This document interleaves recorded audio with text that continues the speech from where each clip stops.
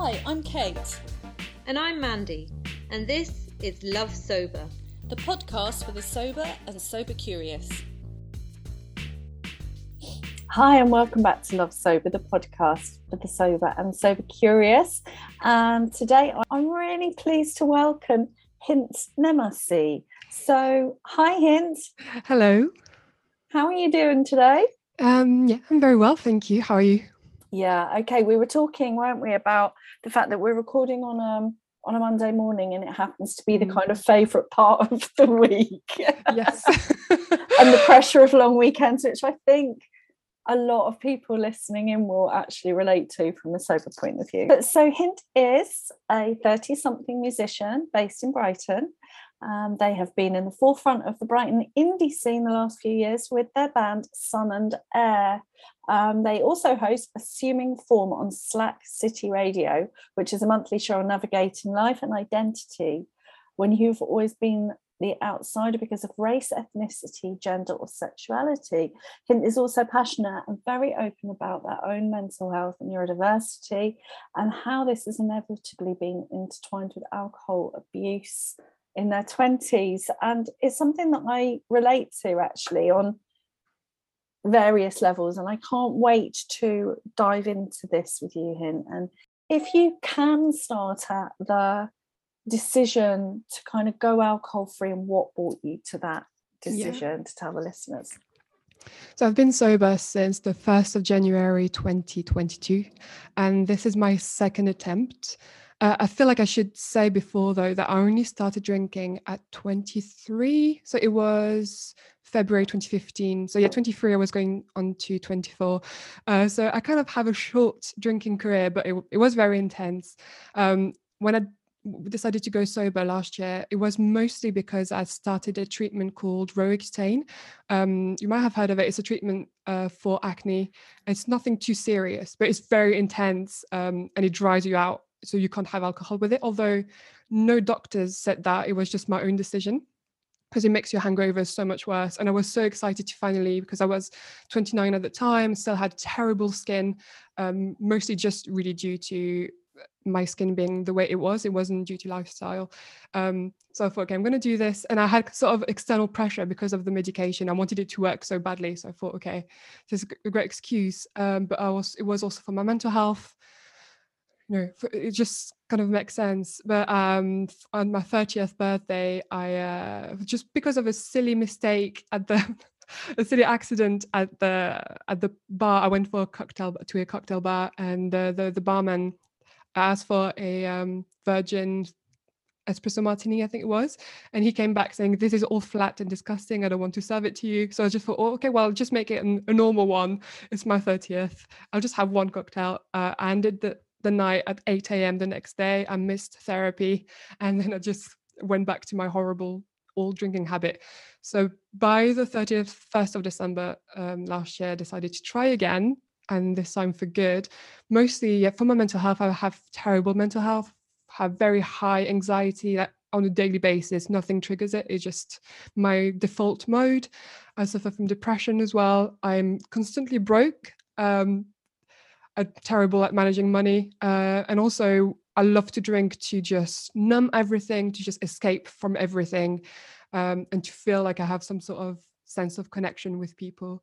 And I thought that's enough of that. If I want to ever, do something with my life and try and save money to make myself happier, I need to stop drinking. It's so because alcohol is so prevalent and so expected and accepted.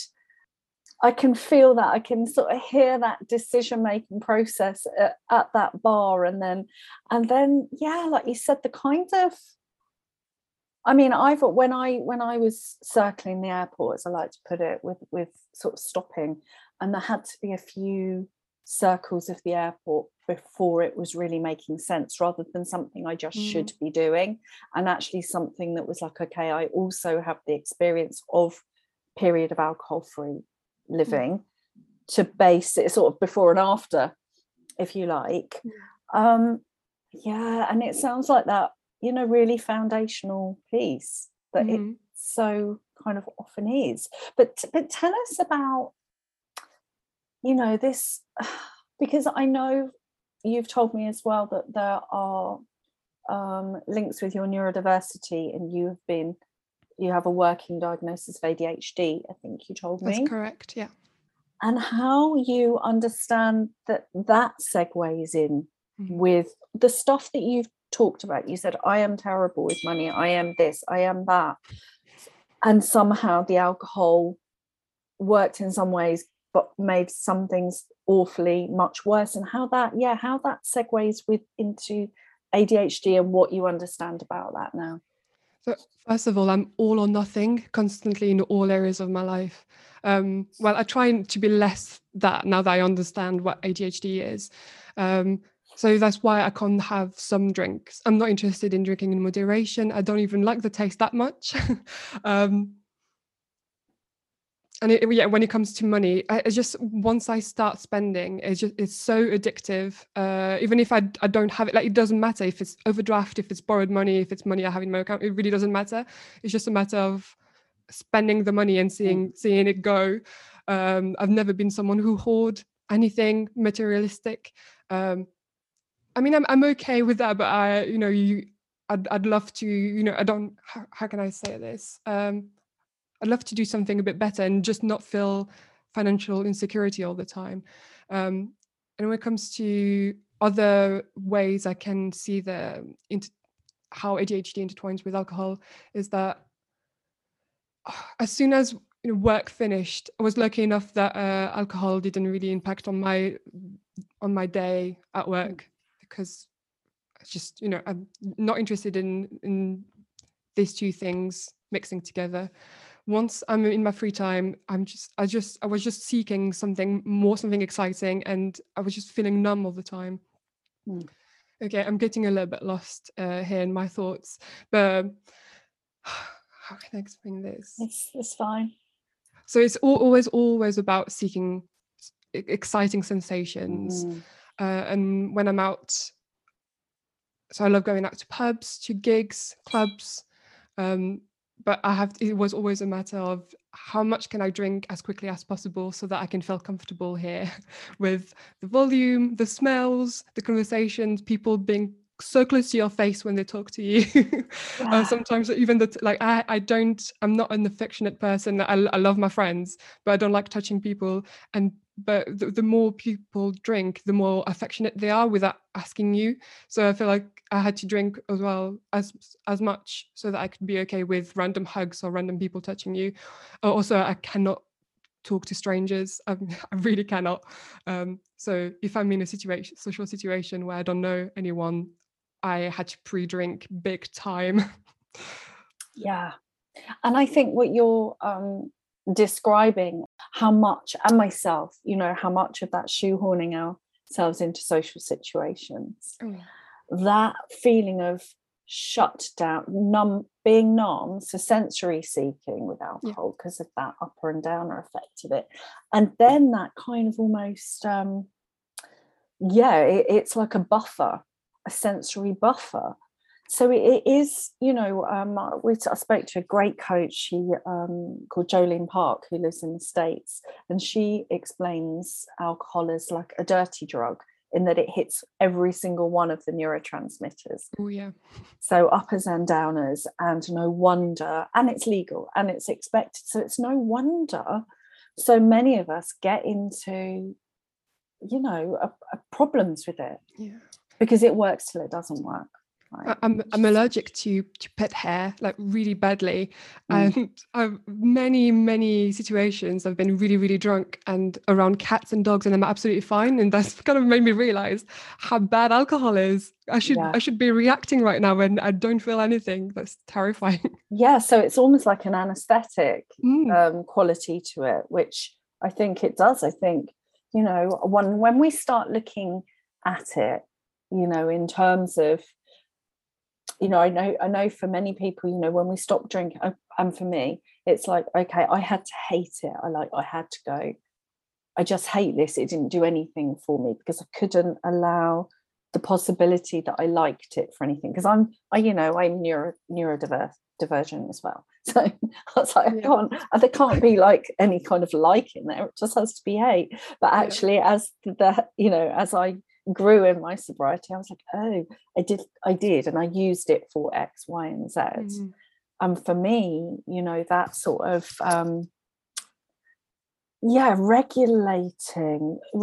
regulating myself, because I had not learned to or acknowledged being able to regulate myself. So in a sensory way, was really big. Numbing out tiredness. Yeah. Numbing out of the pain of tiredness.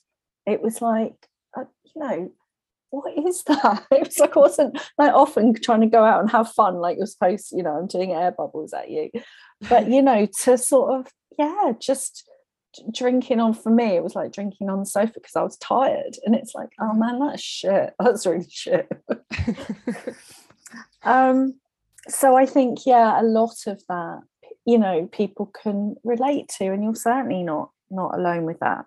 But I'm interested as well, because you just cycle back and talk about your brief drinking history and the element of you're from Morocco, you said originally, Morocco, so you're Muslim background, and how that's so unpack that for us. Right.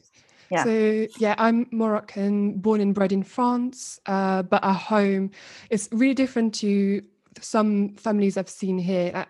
In my family, we were Moroccan, like 100% Moroccan. So that means speaking Arabic at home, eating Moroccan food most of the time, the way we dress, the way we act. And also Islam is not just a religion, it's so intertwined with your lifestyle when you're Muslim. Well, for most people, and for us, obviously. From that one, whenever I talk about religion and culture, I'm just going to be talking about obviously my experience. I don't want to generalize. Yeah.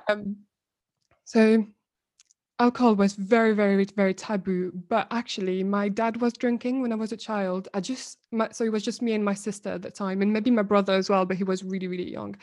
And I think they just thought maybe we wouldn't understand when it was very blatant. Like, I remember it so vividly. It's quite interesting how we remember some specific times of our childhood. I remember the smell. I remember what kind of drinks he was drinking. It was just, during the day. I don't know if it was a problem. I would assume so, because he ended up in hospital with hepatitis. I'm pretty sure it's related. It took me a few years to realize. Okay. We never talk about it with my siblings. We, I think, joke about it. Maybe like once a year will come up as a joke in a conversation. And obviously he stopped after a while. And there was also maybe one or two men in the community that were smoking and drinking, and it was all like, oh my God, look at him. If that, that kind of thing. So I was never really interested in it. But when I went to uni, I did 4 years of uni without touching alcohol. I was absolutely not interested in it. I had my circle of friends, but then France is really different to here. Obviously here it's a whole thing, but in France, I had my friends had a bottle of red wine to share between 5 people around dinner. So it was, I had no pressure at all. Maybe there was a bit of weed every now and then around me, but no pressure at all. It's only when I moved to the UK that I realized that it was completely hand in hand with socializing. So I moved to the UK as an au pair. So I was living in a host family. So it was still a bit of a family situation. But it was my second time away from home. First time being during my master's. I was still in France, but 4 hours away from my family. So that's when my dating life has started as well. I had a bit more freedom. Because I was so scrutinized when I was living at home. I would never go out really up until I did all my firsts at like 21, 22 onwards. I'm a very late bloomer, and I'm very happy about it. No shame. So when I moved here, I was an au pair. I was looking after 2 kids, but it was only from Monday to Wednesday. So I had my weekends from Thursday to Sundays, and it was a great situation. My host family were amazing, and they really wanted me to be integrated in the British culture. So I could, I was quite free to go out and meet people in my spare time. And I found this group called Couchsurfing Brighton and Hove.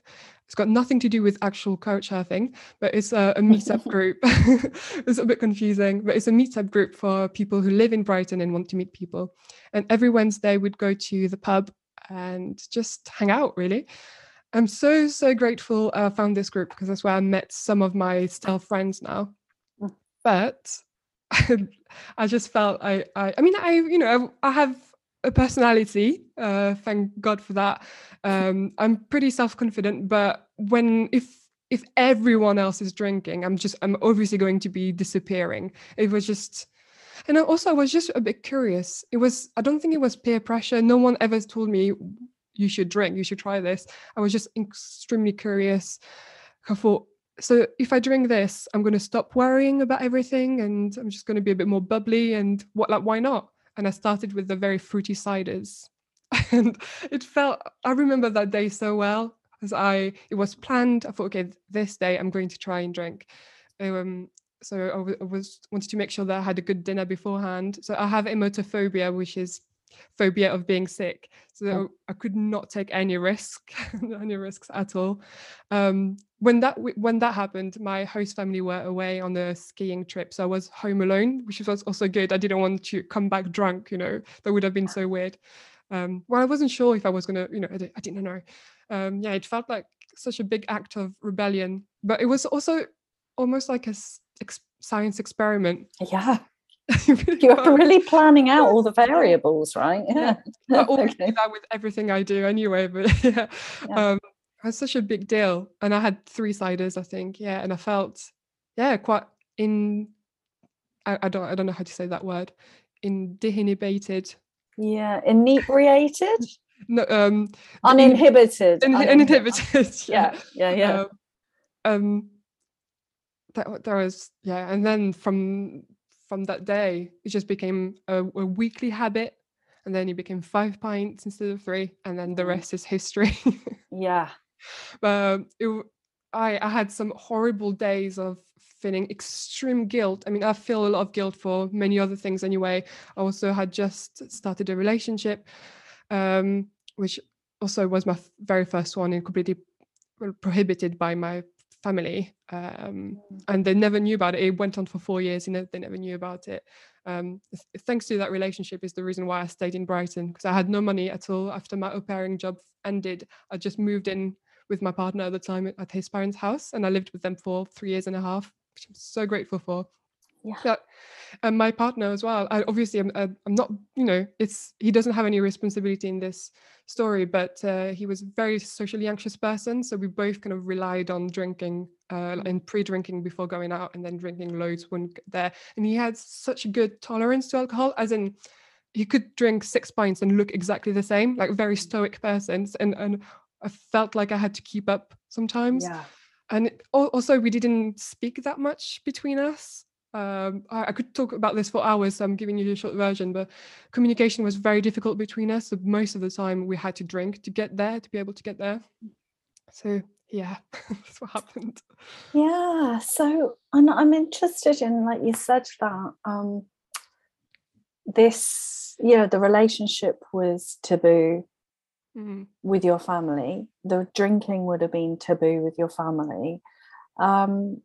And I guess, I think we spoke briefly before, but this kind of feelings of taboos and intersection and shame, which seems to accelerate or exacerbate the likelihood of addictive behaviours, substance use disorders. So you've got a few kind of layers there, right? Oh, absolutely. So much shame. Yeah. And thank you for sharing that. What link would you make between the kind of shame that you were feeling about this taboo and the alcohol use? I do remember loads of teary conversations. I used to break down constantly, like to cry all the time. That was normal. And now I see people drinking and not crying at the end of the night, and I think, oh, okay, so it's not everyone.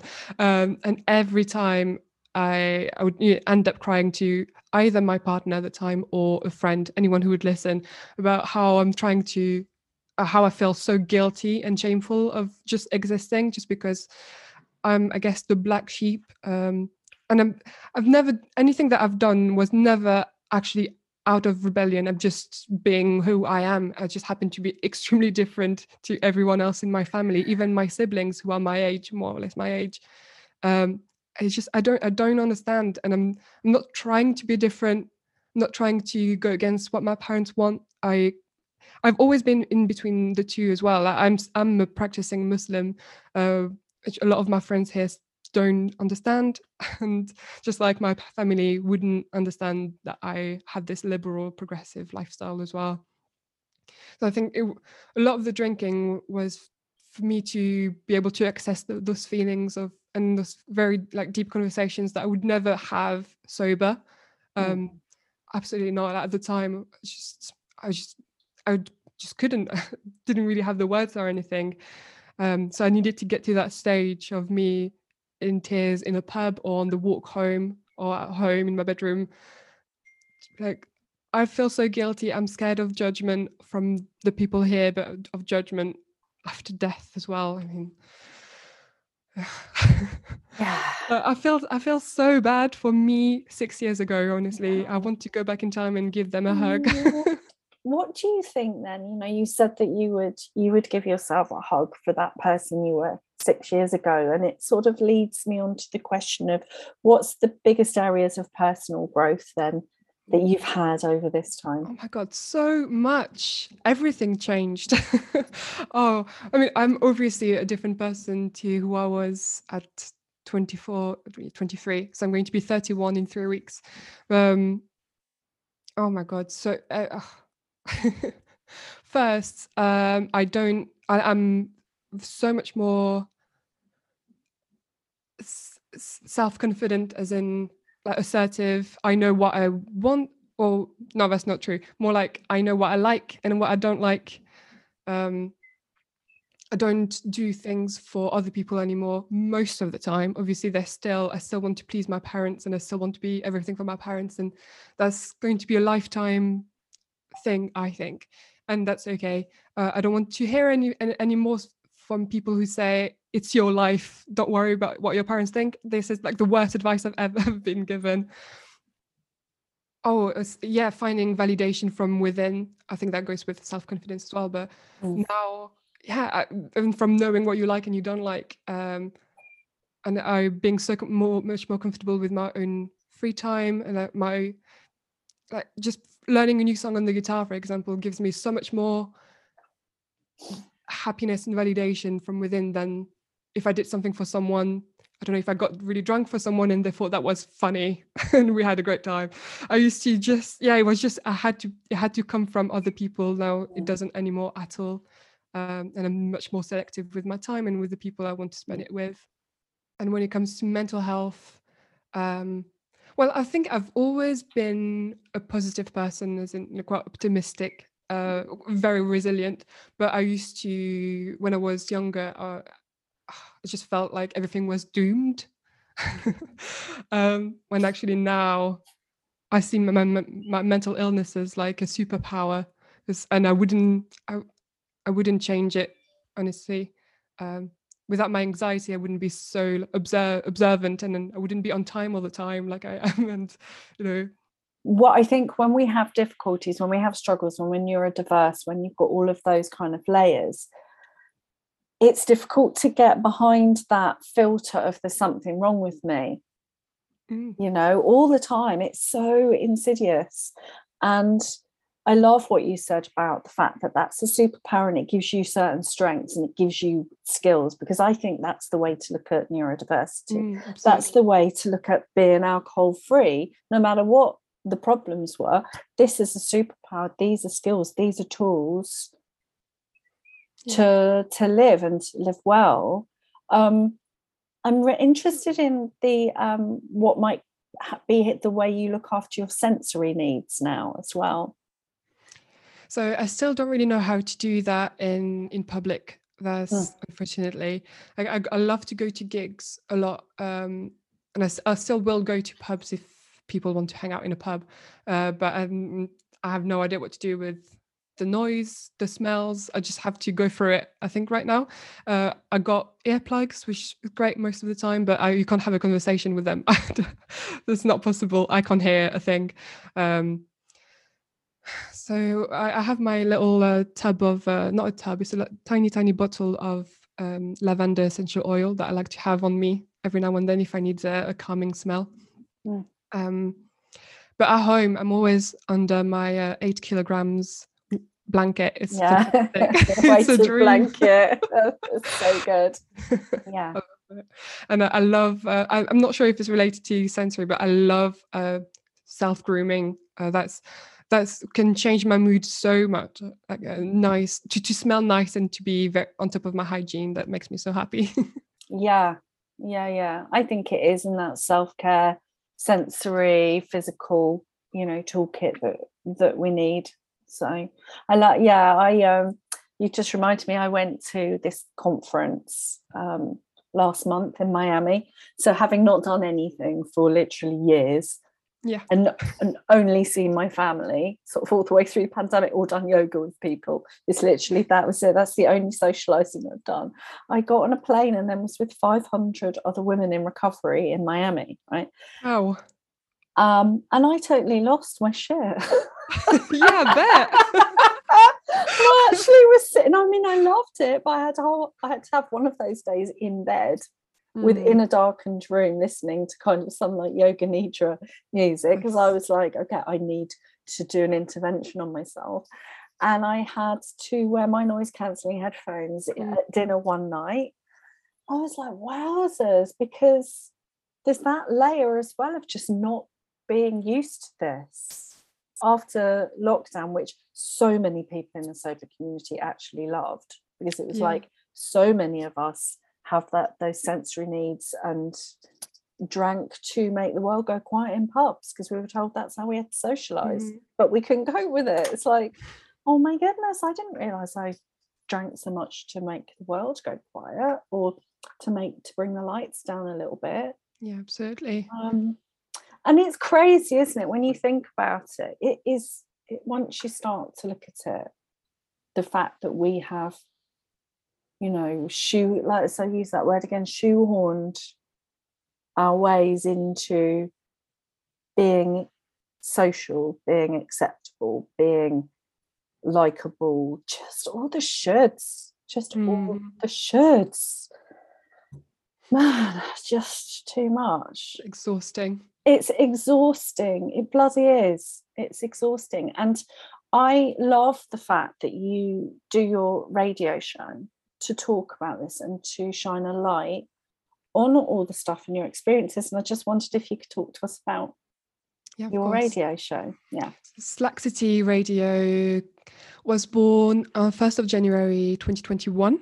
My friend had a music radio show on it, so I thought I'll give them an email and with an idea. I didn't think that they would be interested. My idea was I'd love to have just an hour once a month to talk about other people who, like me, have always been the outsider and what it looks like now as an adult. So I was, it was the year where I turned 30, and I know it's just society putting things into your head, but I made it a massive deal because but it has really been a turning point in my life. I've so much more myself since, just giving less, I can't swear, sorry, but I'll swear, giving less fucks. Yes. I wasn't sure if I could swear. So yeah, giving less fucks. And yeah, so with and also it was an excuse for me to reach out to people who would be like me, and to push myself to actually do research and look for people who would be like me, because there is no way I am the only queer Arab or queer Muslim, even though it has felt like it all my life. But actually, I found this charity called Hidayah back in 2018. The way I found them was fantastic. It was at Brighton Pride. I was just watching the parade and I see 3-4 people passing by with a big banner that says, LGBTQI plus Muslims, Hidayah, I also lost my shit. There was, and then the following year, I was in the parade with them, and I still had, so I made so many friends from that group. Some of them were on my radio show. I tried and talked to a few different people. So some people of color who are not necessarily Muslims, or some Arabs or South Asians who grew up Muslim but are not Muslim anymore. And we've had incredible conversations. Just made me feel a little bit less anxious every time. It's nice to, because it's so easy to be in your own head. I've had quite a sheltered upbringing. I don't know how I turned out the way I turned out. This is a mystery to me too. Really, like being so like, it's proof. I'm living proof that you don't have to, if you hear homophobic things or racist things at home, that doesn't mean you have to be that. So people that use that as an excuse is absolutely not a valid excuse. We all have our own brain, and we can just read a book and get educated. Not that if you want to do the work, exactly, do the bloody work. Oh, absolutely. A lot of the conversations I've had were about like shame and guilt that you have from a religious upbringing. So that was quite an important one for me. So I've never wanted to reject the religion. As I said, I'm still practicing Muslim, but it's a daily work for me to be at peace with everything. It's so hard. And I have now a little group of queer Muslim friends who are all navigating, secret relationships. Some are out to their families, some are not. It's so interesting to see how obviously we have this big thing in common, but we have all very different lives. Again, people try and put us into groups. Even sometimes POC is a bit of a problematic term when you think about it. But we are so different, all of us. Just like all Christians are going to be different, all white people are going to be so fucking different, obviously. It's just been really good to have this conversation on a web radio. I think I really hope we don't have stats just yet. But I really hope some random people tuned in and heard what we talked about. Amazing. I love that. And it sounds like it's like because of all the structures, well, it sounds like, correct me if I'm wrong, I'm just kind of reflecting, but all of the structures, all of the shoulds, all of the narratives put one in a place of having to barter off bits and saying, I've got to choose this bit, exactly, and I can't have this. So there's something about that, the work that you're doing personally and professionally and socially, which is giving me goosebumps, is having these conversations in order to integrate and create spaces for these parts that are not disparate, they're not separate. We've been told that they must be. It's exactly that. It's on point. And conversations also to show that you can being Muslim has different faces as well. Being queer has different faces, and it's way beyond expectations or society, what society tells you. And I guess you've got to start somewhere, haven't you? You said these umbrella terms are restricted, and they're insufficient to explain the complexities and the many different faces and many different voices. But it's like creating spaces where those voices can be heard. It's like the job, isn't it? It's and what do you think then, to bring it back to kind of being alcohol free and your choice to be sober, how has that helped with your work? Well, first, I have freed up so much headspace because I'm not exaggerating when I say that 75% of my headspace used to be, when am I going to drink next, and how much is that going to be, and in what context, and then probably the rest of that was recovering. I have so much more time on my hand, so much more time to be creative, and also willingness to be creative, because I feel less numb. I'm not just powering through the week, waiting for my next time to get absolutely smashed. And also I've always been super introspective, alcohol or not, but now with being alcohol free and with finally being in my 30s, which is so much better, Yeah.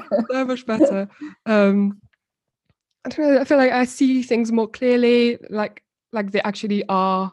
It's not just so emotional all the time. I mean, I am very emotional, but not because of chemicals in my brain, and not because of a hangover or calm down. Yeah. Just have more time, and I have Saturday mornings now. I have Sunday mornings. I don't feel like death on Tuesdays anymore. Yeah. Yeah. And you love the Monday morning. Yes, and I love the Monday mornings. Yes. Because of the structure of the week. I love the fact that we started on that when we were off there. We were like, we used to think I was so strange because I was just so happy when Monday morning rolled around. Obviously not when I was drinking. Yeah. But being a sober person, I'm like, thank God. It's like, structure, routine. People know what they're doing. Everyone's in their place. It's like, yes. Yeah, totally. So my conversations with people are so much more real. I used to think I had real connections with people when I was drunk. I would pay so much money to be able to see me in those conversations. Because I thought I was genuinely connecting with people, but I'm sure it was absolutely nothing because there's people now on me in my life. Yeah, it's so, I think what we're told about alcohol in terms of the messaging around it, we are told you can't have fun without me, you can't connect without me. And I do think it's complicated for people who have sensory processing needs, trauma, and the neurodiverse piece, because we spend so much of that time dysregulated in fight, flight if we don't know. So that when alcohol kind of blunts that, it can feel like connection because we're coming out of fight flight, but it doesn't last long before we've become too numbed out, and then we're not connecting either. So you get that feeling of loneliness as well, where you haven't quite connected, but it's the nearest damn thing that you've got or something like that. I don't know. That's my experience. Some people ask sometimes, I'm sure you've been asked that too, how do you have fun then? And I never know how to answer because it's such a stupid question. Just like find fun. Like so many people. Like, what do you mean? Oh God. What do you do for fun then? What's your So I play guitar and sing in a band. We're called Sun and Air, SUN ampersand AIR. So it's alternative rock, indie. I love playing with them. They're incredible musicians. We're actually headlining the Hope in Ruin on my birthday on June 28th. Amazing. And I feel like the old me would have absolutely ruined that night because by drinking, and I'm so excited to be able to. So this is a dream coming true, and I'm knowing that I'm going to be doing it sober makes me so happy. Oh, I'm genuinely so happy because I'm going to be remembering everything. I'm going to be 150% present, and I'm going to be playing at my best, really. Amazing. So I play with them a lot. We practice quite regularly. We've got a few gigs every now and then, teaching myself the bass and the synth. What else? I love to go out and take photos. I do running long distance as well. I'm surprised it didn't come up any earlier, actually, because obviously another reason why I stopped drinking is to be a better runner. But unfortunately, I got an injury in January, so I haven't done that in a while. But I'm on the mend, and as soon as I'm better, I will get back to training for marathons. That's quite a big part of my life. I love to cook for people, especially some socializing. If I socialize with people, it has to be around food or board games. That's my two favorite things. Yeah. I go to the cinema 3 times a week. I go to gigs whenever I can. And I love to watch TV as well, like what TV shows. I'm sorry, you haven't got time to drink. No, absolutely not. No time or money. No.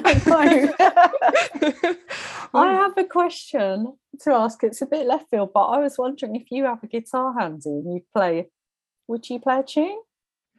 Sure. Would you? Amazing. Amazing. We've never had this on the podcast, but I would love to hear a tune. Dance me around the room. I want to see your heart burning down and bloom. I want want to see your heart burning down and bloom.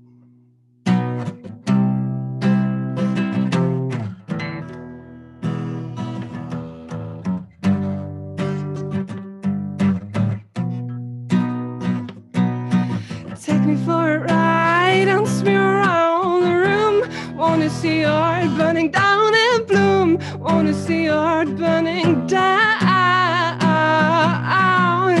Oh, take me for a ride, dance me around the room. I wanna see your heart burning down and bloom. I want to see your heart burning down.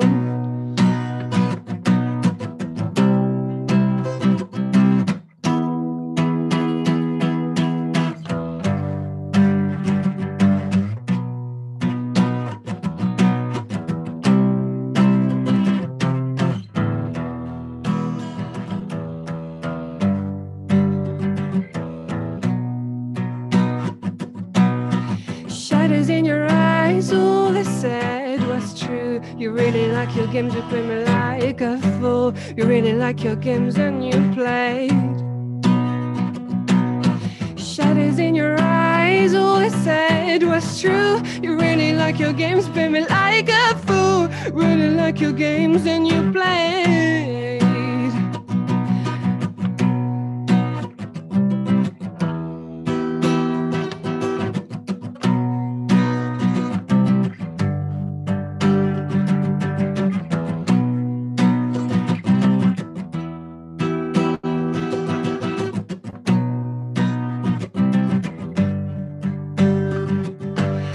I'm on my knees, I give you everything that. Or would you find it hard to breathe, buried in the ground? Only time will heal and coming up for air lives. Or never losing grip on the fire inside. I'm on my knees, I give you everything that. Or would you find it hard to breathe, or buried in the ground? The time will heal, coming up for air. Eyes are never losing grip on the fire inside.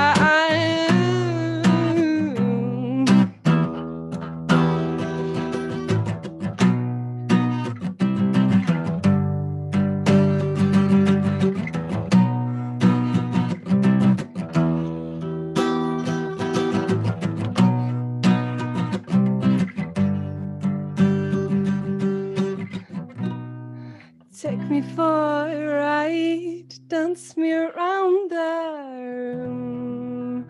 Oh, you knew all the ways to make me swoon. Oh, you knew all the ways to make me. I love it. Oh, thank you. What a treat. Thanks. Oh, and thanks for just being so up for that, of like, yeah, hell, I'll do it. It's brilliant. I love that it wasn't planned, actually. That's better. Yeah. Just, Yeah, no, yeah, why not? it's fun to be fantastic. spontaneous. So just before we close, just give us, tell us your plans and projects you've got coming up in the future. Okay, so I am headlining the Hope in Ruin on June 28th with my band. It's such a big deal. I don't think you understand how big of a deal it is. It's going to be our first headline gig, and it's one of the best venues in Brighton and one of my favorite ones. Tickets are available on our Instagram. So it's We Are Sun Air, at We Are Sun Air. There's all the details there. Yeah. And I'm planning on moving to Manchester in August, which is very exciting. I'm terrified, but it's kind of it's so intertwined with my alcohol-free journey, because thanks to that, I've been able to start saving and just kind of removing myself from, as much as I adore Brighton and I will miss it so much, I think it's time for me to move on from the whole party scene, and just try something new and start fresh somewhere new where everyone will know me as someone who is sober anyway. Because here I still have friends who tell me, "Are you still doing the sober thing?" And I'm done with that. It's the next part of the journey, next chapter, right? Yes. That's awesome. And yeah, so we'll link all of where people can find you below. So I'll get that from you and people will be able to see that in the show notes, and check out Hint and their band Sun and Air.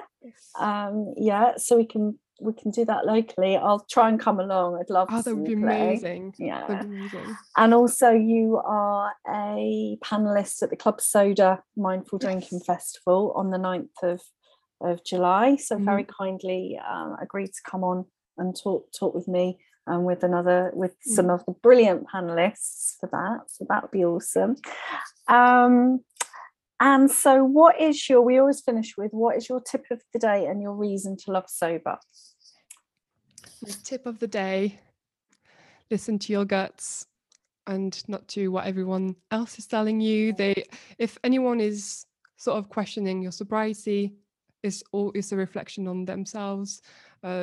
You're going to make a lot of people very uncomfortable, but that's their problem. A reason to love sober is I love being able to wake up at 6 a.m. on a Saturday and have so much time ahead of me.